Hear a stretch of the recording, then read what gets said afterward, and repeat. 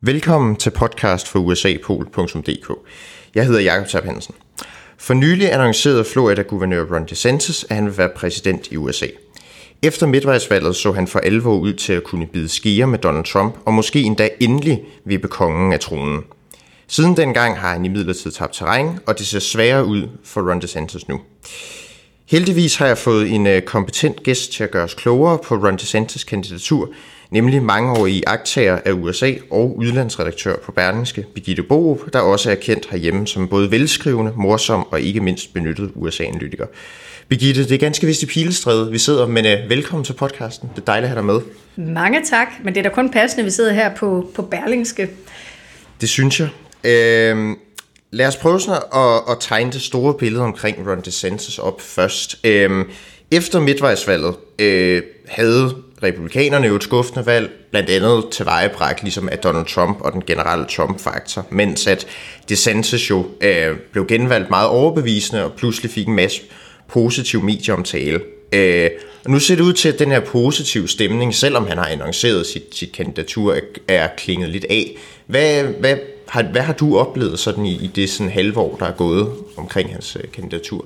Jamen, man kan sige, at midtvejsvalget var jo en tour de force for Ron DeSantis. Altså, mens mange republikanske kandidater rundt omkring i USA havde det svært, især dem Trump havde anbefalet, så stormede Ron DeSantis frem.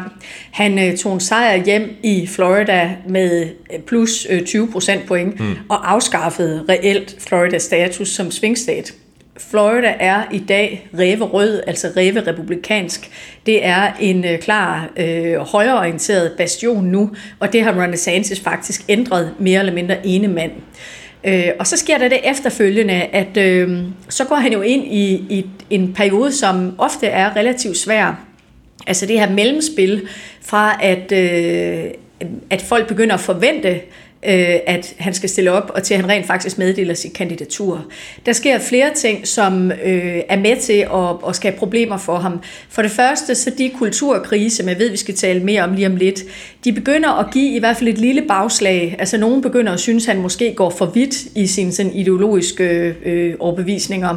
For det andet, så sker det jo det, at Trump, som er hans primære konkurrent, han render ind i den her retssag i New York, i den sagen om Stormy Daniels, hush money-sagen. Og det provokerer utrolig mange republikanske vælgere, og det er næsten uanset om de brød sig om Trump eller ej, så synes de, det var for dårligt, at han skulle stilles for retten. De opfattede det som en demokratisk sådan, propagandasag, altså en sag, som ikke havde nogen som helst gang på jord, hvis man skulle kigge på sådan det rent juridiske i det. Det gav Trump et martyrium, og hvis der er noget, han er dygtig til, så er det at dyrke martyrier. Og derfor så vi simpelthen en situation her hen over foråret, hvor Trump, han voksede i målingerne, han strøg til værs, samtidig med, at Ron DeSantis gled ud i noget, som dels var sådan selvforskyldte problemer, og dels var glemsel. Nu står vi så et andet sted. Det afgørende bliver, hvad der kommer til at ske her de kommende måneder. Du har sådan omtalt Trump som en form for tidevand i amerikansk politik, sådan en særlig tilstand. Kan du prøve at folde den analogi lidt ud, også i henhold til 2024? Jamen, altså, da Trump stillede op i 15, hvor han meddelte kandidatur frem mod valget i 16, der var han jo et sted, hvor at flere amerikanske aviser insisterede på at omtale ham i underholdningssektionen. Han blev ikke taget seriøst. Han blev opfattet som et forbigående fænomen. Det var alle, der har set Matador, den danske serie, kender begrebet forbigående vanskeligheder. Og jeg tror, det var sådan, han blev set i amerikansk politik. Og så har han jo bidt sig fast, og han har jo sat sig fuldstændig på ejerskabet af det republikanske parti. Og han har taget nogle slag undervejs, for eksempel efter midtvejsvalget, hvor hans popularitet faldt mærkbart, og hvor han også blev talt meget åbent imod, hvilket tidligere har været dødsensfarligt at gøre, fordi man så ville få med krabasken. Og det er det, jeg mener med, at han er tidevandet. Det er, at hver eneste gang, man sådan ser ham skylle væk fra bredningen og tror, at nu ser vi ikke så meget mere til Trump. Nu skyller han til havs, og så flyder han rundt derude, og så er der nogle nye, der kan komme til. Så kommer der en modbølge, der skyller ham tilbage ind på stranden, Og så får han liv igen og får momentum igen. Og det har jeg set så mange gange siden 2016, at jeg i dag kategoriserer Trump som en tilstand i amerikansk politik. Han er ikke længere et fænomen. Han er simpelthen noget blivende, der har sat sig.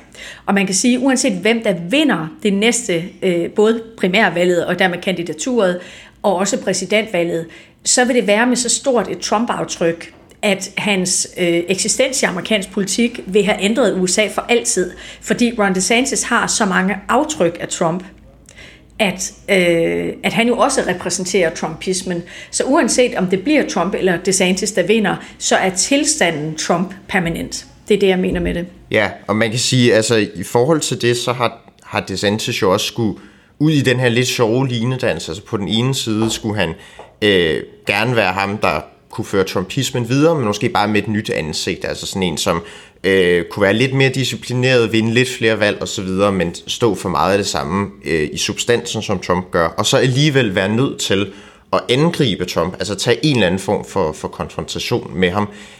Har det ikke også, altså det virker som en ret svær balancegang, synes jeg, for Ron DeSantis. Det har været en utrolig svær balancegang, og det er det stadigvæk, men det jeg kan se nu er, at Ron DeSantis har truffet et valg. Han har simpelthen indset, at den der strygen Trump med hårene, samtidig med at man selv gerne vil stille op og have et kandidatur, det har han droppet. De seneste dage, der har han gået ud i nogle meget hårde angreb mod Trump. Har haft også sådan lidt af den der latterliggørende klang, som Trump jo meget ofte selv har, når han siger noget til andre.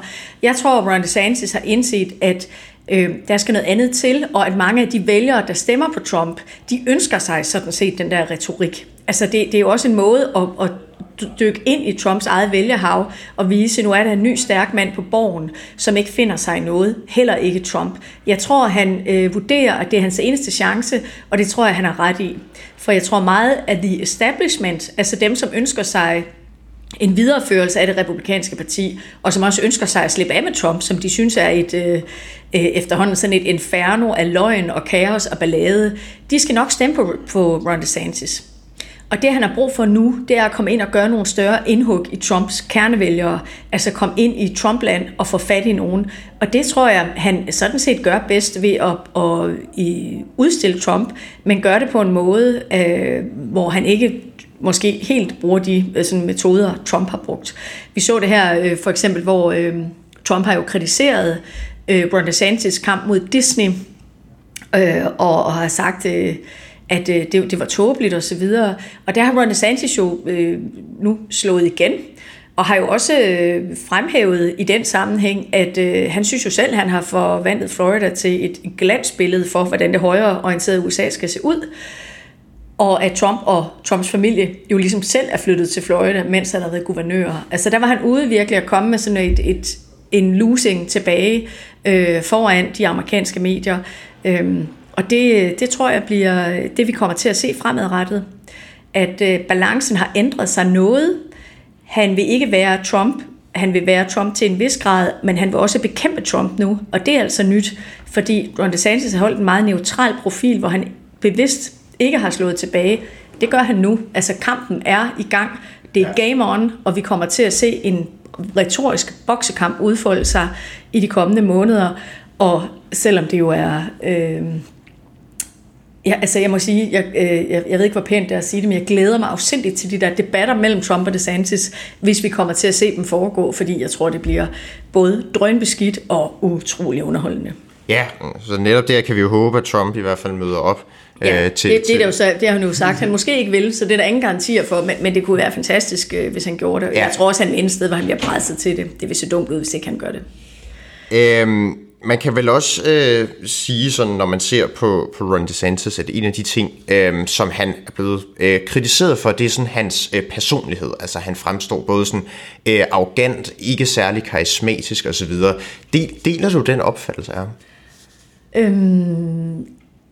Ja, til dels, men det jeg har sådan læst og researchet mig frem til, jeg har faktisk også talt med mennesker, som har mødtes med Ron DeSantis og kender ham, og jeg var i Florida og lavede reportage der op til midtvejsvalget, og det de sådan ret samstemmende fortæller, det er rigtigt. Han er ikke nødvendigvis det mest festlige menneske, sådan i et lukket rum, altså når han sådan skal møde folk, og det har også givet ham nogle problemer sådan, i donorer, som havde været skuffet over, at han ikke lige var det der festfyrværkeri.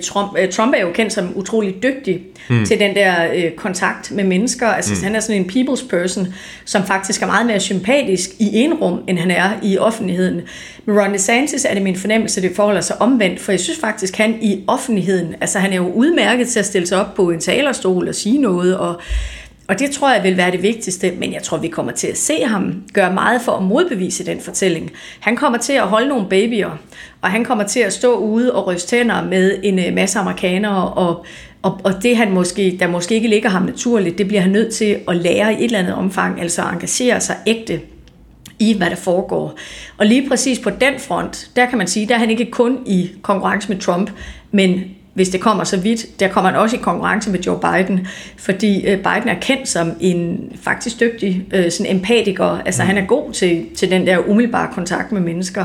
Det var han i hvert fald før han blev så vrøvlet, som han er i dag. Men jeg er ret sikker på, at det er de facto et reelt problem for DeSantis, for så mange historier, som der florerer i medierne og forlydende. De findes ikke, uden der er noget om det, men jeg er også sikker på, at det er noget, han godt ved, og noget, han skal gøre noget ved. Ja, man kan jo også sige sådan, hvis man skal se det på den mere positive side for ham, altså når man kigger på hans taler og så videre, så lader han jo også til at være en, som altså taler på en måde, som de fleste ligesom kan relatere til og er dygtig til sådan i hvert fald at levere sine budskaber sådan rimelig kontant. Han er udmærket retorisk. Jeg synes, han er ret dygtig, og man skal også huske, hvad er det, han præsenterer. Han er faktisk han har jo noget kørende for sig, som mange amerikanere godt kan lide og gerne vil identificere sig med. Han har en smuk kone, som bakker ham op, og han har 3 små børn, som er, altså han har en almindelig familieliv, og han har noget kørende for sig, som jo ikke er trumpsk, men som meget mere er noget, mange kan spejle sig i. Altså han kommer fra sådan en almindelig baggrund. Så jeg tror, der vil være noget der, som godt kan få fat og kan komme til at resonere, men man kommer ikke udenom, at der vil være et element af, at hvordan Trump klarer sig, det vil til dels afgøre, hvordan DeSantis kommer til at klare sig. Fordi hvis Trump bliver ved med at dumme sig, hvis han bliver ved med at gå måske for vidt i sine tilsvininger af andre, hvis han får de her juridiske problemer, sagerne mod ham bliver ved med at fylde, bliver ved med at dukke op, kommer måske også til at presse ham hen mod noget, der kan minde om en form for straf, altså juridisk straf. Det vil øge DeSantis chancer vældig meget, og man kommer ikke udenom, at uanset hvor dygtig DeSantis er, så får han simpelthen brug for, at Trump får noget modvind for at kunne vinde. Man kan sige, at DeSantis var jo også, altså, da han jo for eksempel stillede op som guvernør i Florida i 2018, der var han jo meget afhængig af at få Donald Trumps opbakning. Og der er jo den her famøse video, hvor han sidder med et af sine børn og instruerer barnet i at bygge en mur med Lego-klodser og læser The Art of the Deal op. Man kan sige, på det tidspunkt, der var Ron DeSantis og Trump jo nok meget tætte. Nu siger du, at han forsøger at adskille sig fra Trump. Kan det blive et problem for ham, altså sådan rent troværdighedsmæssigt, at han har lagt sig tæt op af Trump tidligere? Man kan jo sagtens hive de der gamle klip frem igen og bruge dem. Jamen, jeg tror i hvert fald, at Trump vil jo bruge det. Han vil jo sige, det er mig, der har bygget Ron DeSantis op. Ron DeSantis var ellevild med mig. Han kom og plagede mig, om ikke godt jeg ville endorse ham, altså anbefale ham frem mod guvernørvalget i Florida. Og Trump vil jo også påstå, at det er ham, der har skabt DeSantis og sikret ham, at han overhovedet har fået en politisk karriere. Så det vil jo i hvert fald være hans primære fjende. Trump vil gentage den der besked til uendelighed. Men det, som er bemærkelsesværdigt ved det, DeSantis har sagt den seneste tid, det er jo, at han synes, Trump har forandret sig. At han har ændret sig og har fået nogle prioriteter, som ikke længere tjener det højreorienterede USA. Og den fortælling, tror jeg, bestemt hænger sammen med, at han jo godt ved, de der gamle billeder ligger derude. Han ved godt, det her er noget, han bliver konfronteret med, når han begynder at stille op til de der store kritiske debatter og tv-interviews, så er det her noget, han vil blive spurgt om. Og det er selvfølgelig også derfor, at han nu fremlægger sit forhold til Trump som noget, der engang var godt, og det var en mand, han engang beundrede, og nu mener han dybest set, at Trump er mere eller mindre røv og nøgler. Så det er den vej, tror jeg, man skal læse det der. DeSantis kan ikke løbe fra det, men det han kan løbe fra er jo, at Trump stadigvæk er den mesterlige forretningsmand og politiker, han var engang. Det vil Ron DeSantis forsøge at understrege, at det er Trump bare ikke længere. Ser du det som strategi, der altså kan være gunstig for DeSantis? Synes du, den har noget reelt perspektiv? Ja, altså det tror jeg sådan set, at den er. Men jeg tror stadigvæk, det der kommer til at afgøre det her, det er jo dels, kan DeSantis brænde igennem? Kan han få markeret sig stærkt nok til, at han bliver det der store nationale navn? Altså i USA, grunden til, at Joe Biden er præsident i dag, det er jo name recognition. Det er, at Joe Biden stillede op som den absolut mest kendte kandidat til primærvalget forud for valget i 20, og derfor blev præsidentkandidat og efterfølgende præsident. Det har utrolig meget at sige, særligt i et land som USA, hvor folk er relativt dårligt orienteret. Mange er i hvert fald i nyhedsbilledet. Uddannelsesniveauet er ikke så højt. Motivationen for at følge med i medierne er mindre, end den er for eksempel i Danmark. Man har heller ikke noget fælles mediebillede. Det er jo blevet individualiseret. Mange får deres informationer fra sociale medier, YouTube, og de store kabel-tv-nyhedskanaler fylder mindre og mindre. Og dem, der er jo meget polariseret i deres dækning og vælger og specifikt, hvordan de vil dække, og hvor meget de vil dække bestemte politikere. De er meget mindre på sagen og meget mere på, hvem skal vi have i dag. Så der er sådan et grundlæggende sådan oplysningsproblem i USA, som også skinner igennem på amerikanernes forhold til politikerne. Og det er der, Ron DeSantis får et problem, fordi der er ikke et menneske i USA, som ikke kender Trump. Og mange af dem, som godt kunne lide Trump for 5 år siden, de kan stadigvæk godt lide Trump. Og det kan de uagtet, hvad han gør. Enten fordi, at folk er ligeglade med det, og synes, at de har besluttet sig for, at Trump er for fed, og derfor er han det. Eller også fordi, de simpelthen ikke har fulgt med i den der strøm af historier omkring ham. Så det handler om for Ron DeSantis, det er ganske enkelt at blive kendt. Hvis det er at brænde igennem, det er at komme ud på nogle bestemte platforme, som kan markere ham. Der er en grund til, at han vælger for eksempel at markedsføre sin kampagne på Twitter. Ja. Nu gik det ikke så godt, fordi der var teknisk nedbrud, men stadigvæk får han jo lavet et statement. Altså han får etableret sig på en ny måde. Og det er den udfordring, tror jeg, der bliver hans primære. Det, at han har en fortid, hvor han har siddet og godt kunne lide Trump, og det kan han så ikke i dag. Det tror jeg ikke sådan vil fælde ham hos ret mange vælgere. Det er vel heller ikke, man kan sige, i forhold til hans annoncering på Twitter, kan man også sige, det han annoncerer sammen med Elon Musk, er jo også en måde sådan, de her own the lips, som både Ron DeSantis og Elon Musk har gjort til sit varemærke, på samme måde som man kan sige, at det afspejler jo også sådan en kampagne, der ser sig selv som sådan ret, ser sig selv som noget, der kan profitere på den her nye online virkelighed. Eller hvordan ser du også det?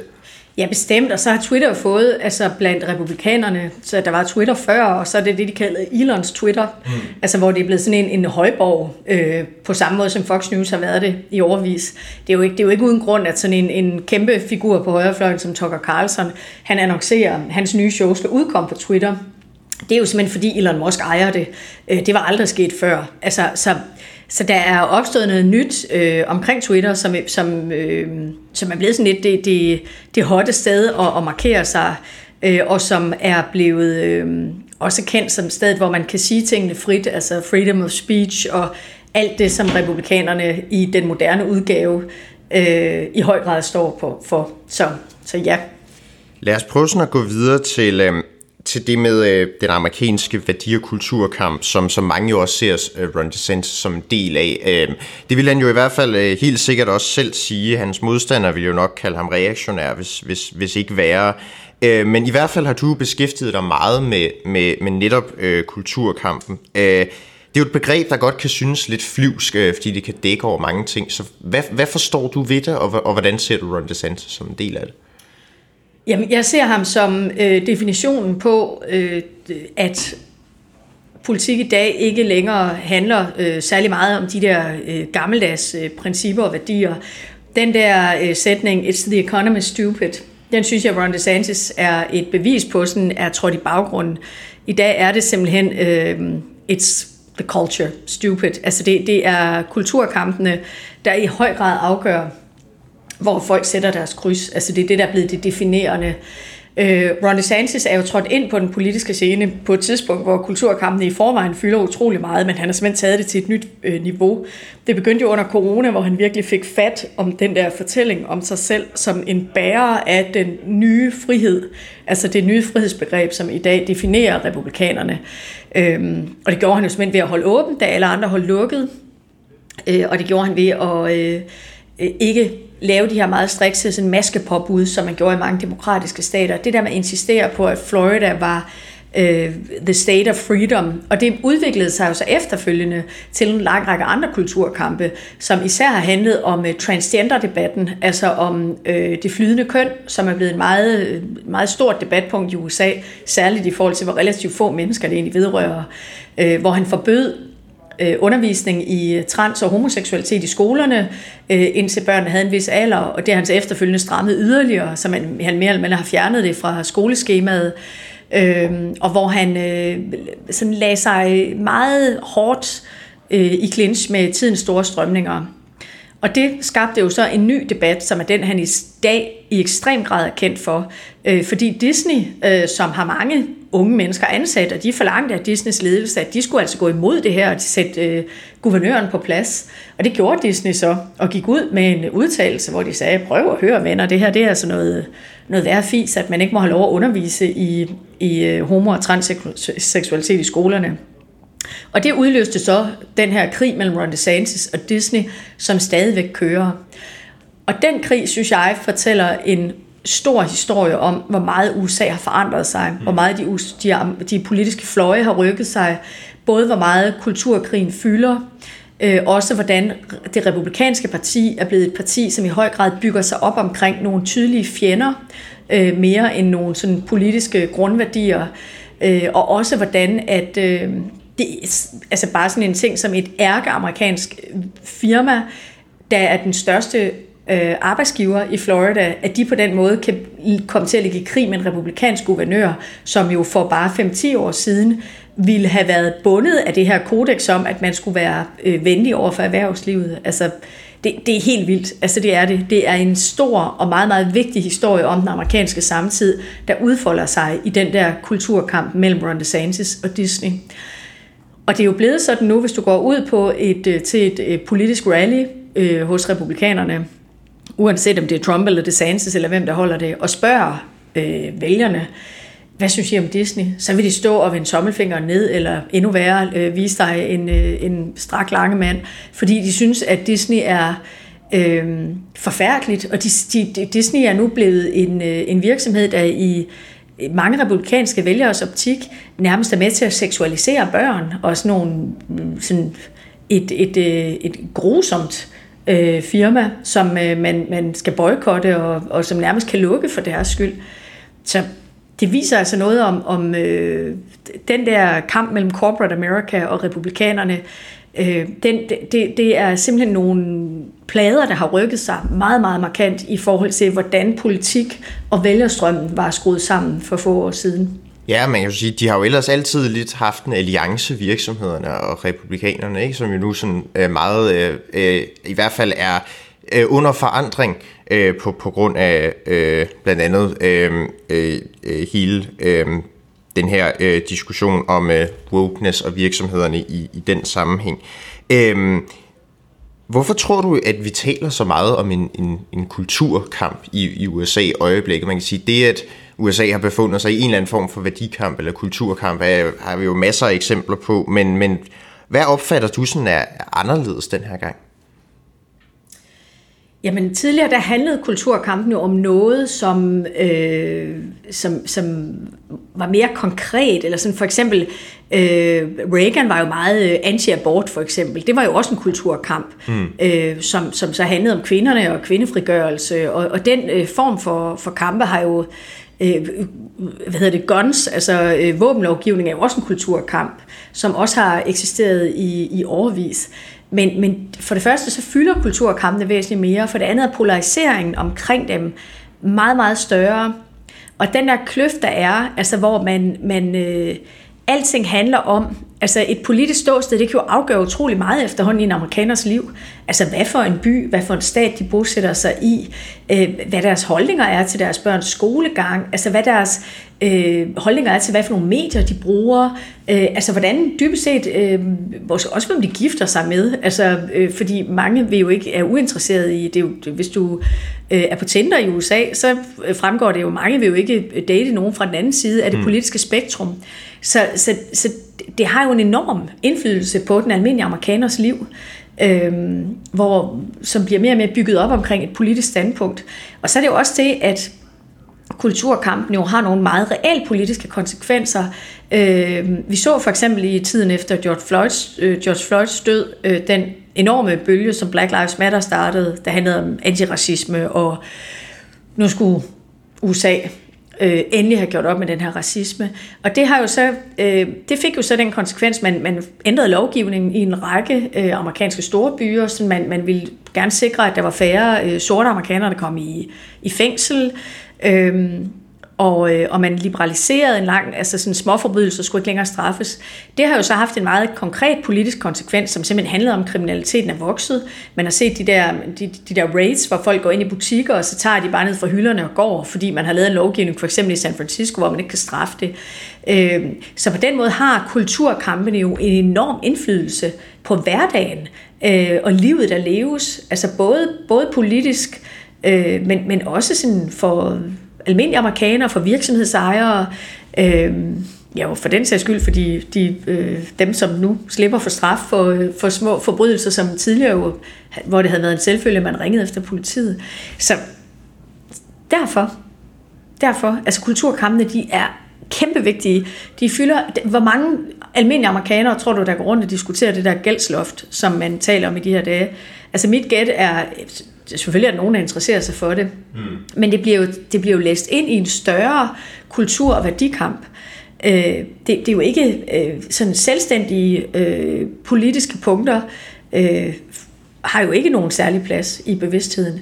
Men den der idé om, at man er ikke bare stemmer på et politisk parti, men man sådan set lidt melder sig ind i en bevægelse eller en strømning ved at gøre det, den er kæmpe vigtig, og også, har jo også været afgørende for den måde, USA har udviklet sig på de seneste år. Netop det, at vi sådan er rykket fra economy stupid, som du siger, til culture stupid. Man kan vel også sige, at sådan nogle iagttager ser jo republikanerne lidt som sådan et parti, der ikke så meget går op i den sådan almindelige policy-dagsorden længere. Altså det er meget netop kulturkampene, både med selvfølgelig Ron DeSantis eksempel med Disney er meget godt, der var også Trump med NFL og så videre. Der er sådan mange eksempler på det. Man kan vel også sige, at Ron DeSantis, sådan rent politisk, altså selvfølgelig har han godt styr på detaljer, det så man også under corona og så videre, han satte sig godt ind i sådan sundhedsfaglig litteratur, men min opfattelse kunne være interessant at høre, hvad du siger der, men min opfattelse er egentlig sådan, at DeSantis sådan rent politisk også kan være svært at placere. Det er meget i forhold til kultur og værdier, at vi ligesom kender ham, og det er det her, som hans sådan nationale profil udspringer af. Det er det bestemt, og det synes jeg også er tydeligt, at han er jo meget på hjemmebane, når det handler om de debatter. Og det er jo det, han også bygger sit brand op omkring. Altså han prøver at gøre den der debat, der har været i Florida national, altså Florida, where woke goes to die, og de der paroler. Og det joker man jo så med på den anden fløj, hvor man kalder ham Make America Florida again. Altså hvor man altså så den der, det der er hans ting. Og det, jeg har lagt mærke til, det er, når han bliver spurgt om emner, som sådan rækker ud over kulturkampene, så er han faktisk ikke sådan super sikker på, hvordan han skal svare på dem. Det bedste eksempel var jo Ukraine, hvor han blev spurgt i et interview, hvordan han stillede sig der, og han kaldte det en territorial konflikt, som man lidt selv måtte ligge og rode med i Europa, altså hvor han jo signalerede, at han lagde sig sådan samme sted som Trump, at han mente ikke, at USA skulle fortsætte støtten, hvilket jo ville få enorme konsekvenser, altså hvis det blev realiseret. USA er den absolut største bidragsyder økonomisk, våbenmæssigt og så videre til Ukraine, så hvis der lige pludselig kom en amerikansk præsident, der smækkede kassen i, så ville både Ukraine og Europa jo stå med det enorme problem. Og det gik han ud og bakkede på bagefter og trak det sådan lidt tilbage. Og det ser jeg i hvert fald som et tegn på, at han er sådan måske lidt uafklaret. Han ved ikke, hvad han skal stille op med den der form for mere komplicerede, komplekse politiske sager. Og det, der foreløbig er tydeligt, er, at Ron DeSantis, han bøjer sig en lille smule i hvert fald efter sine donorer. Når de store donorer begynder at bakke, hvis han går for vidt, det tror jeg er det, der måske vil forme ham. Men han virker ikke som en mand, der har en stor sådan afklaret holdning til, hvordan USA skal stille sig i forhold til resten af verden, og måske heller ikke nødvendigvis sådan politikmæssigt. Jeg tror ikke, der er mange, der har nogen idé om, hvordan han vil gribe den sådan økonomiske politik an. På den ene side så signalerer han, at staten ikke skal blande sig i noget som helst. På den anden side, så det han gør for eksempel i forhold til Disney, det er jo faktisk government. Det er jo næsten overdreven brug af government, at han går ind og bruger sin magt som guvernør til at styre en privat virksomhed. Han indsætter en dag en ny bestyrelse i Disney, eller i den fond, der ligesom skal administrere Disneys rettigheder i Florida. Og det er jo en ekstrem indblanding, som egentlig er fuldstændig uhørt, uanset om det er en demokratisk eller en republikansk guvernør. Så der er noget der omkring, hvad vil han egentlig? Vil han have mere government? Skal man gå ind og forfølge og bruge statens magt til at rette op på ting, man er utilfreds med? Eller skal man lade det være og bare være checks and balance i Washington, sådan som der har været republikansk tradition for? Det er der altså ikke ret mange, der ved. Måske knap nok Ron DeSantis selv. Så det er kulturkrigen, han er kendt for, det er kulturkrigen, han skal vinde på, og så tror jeg, at han tænker, at resten, det må løse sig, hvis han vinder Det Hvide Hus. Tror du, det er tilstrækkeligt for ham, den kulturkrig? Du sagde jo også tidligere, at han måske er gået lidt for vidt på nogle spørgsmål, i hvert fald i manges øjne. Jeg tror i hvert fald, altså han kan jo godt få det svært i nogle... hvis han sætter sig ned med en virkelig dygtig kritisk journalist, og det har han heller ikke rigtig gjort endnu. Han er blevet interviewet, men jo kun på Fox News, og han har brugt de der sådan venlige kilder. Da han endelig lavede et sit-down-interview på en time, så gjorde han det med Piers Morgan fra Storbritannien, hvilket var meget mærkeligt, altså, og jo også blev bemærket i USA. Altså, hvorfor ikke lade dig interviewe af en af de tunge drenge fra de amerikanske medier? Og der blev historien jo, at det turde han ikke rigtigt. Men der er mange af de der spørgsmål, som jeg synes, han mangler at svare på, altså, og det skal jo nok komme hen ad vejen i løbet af valgkampen. Men lige nu må vi konstatere, at det vi ved om Ron DeSantis er, at han er en dygtig kulturkriger. Hvad han ellers vil med USA, det står til en vis grad hen i det uvisse.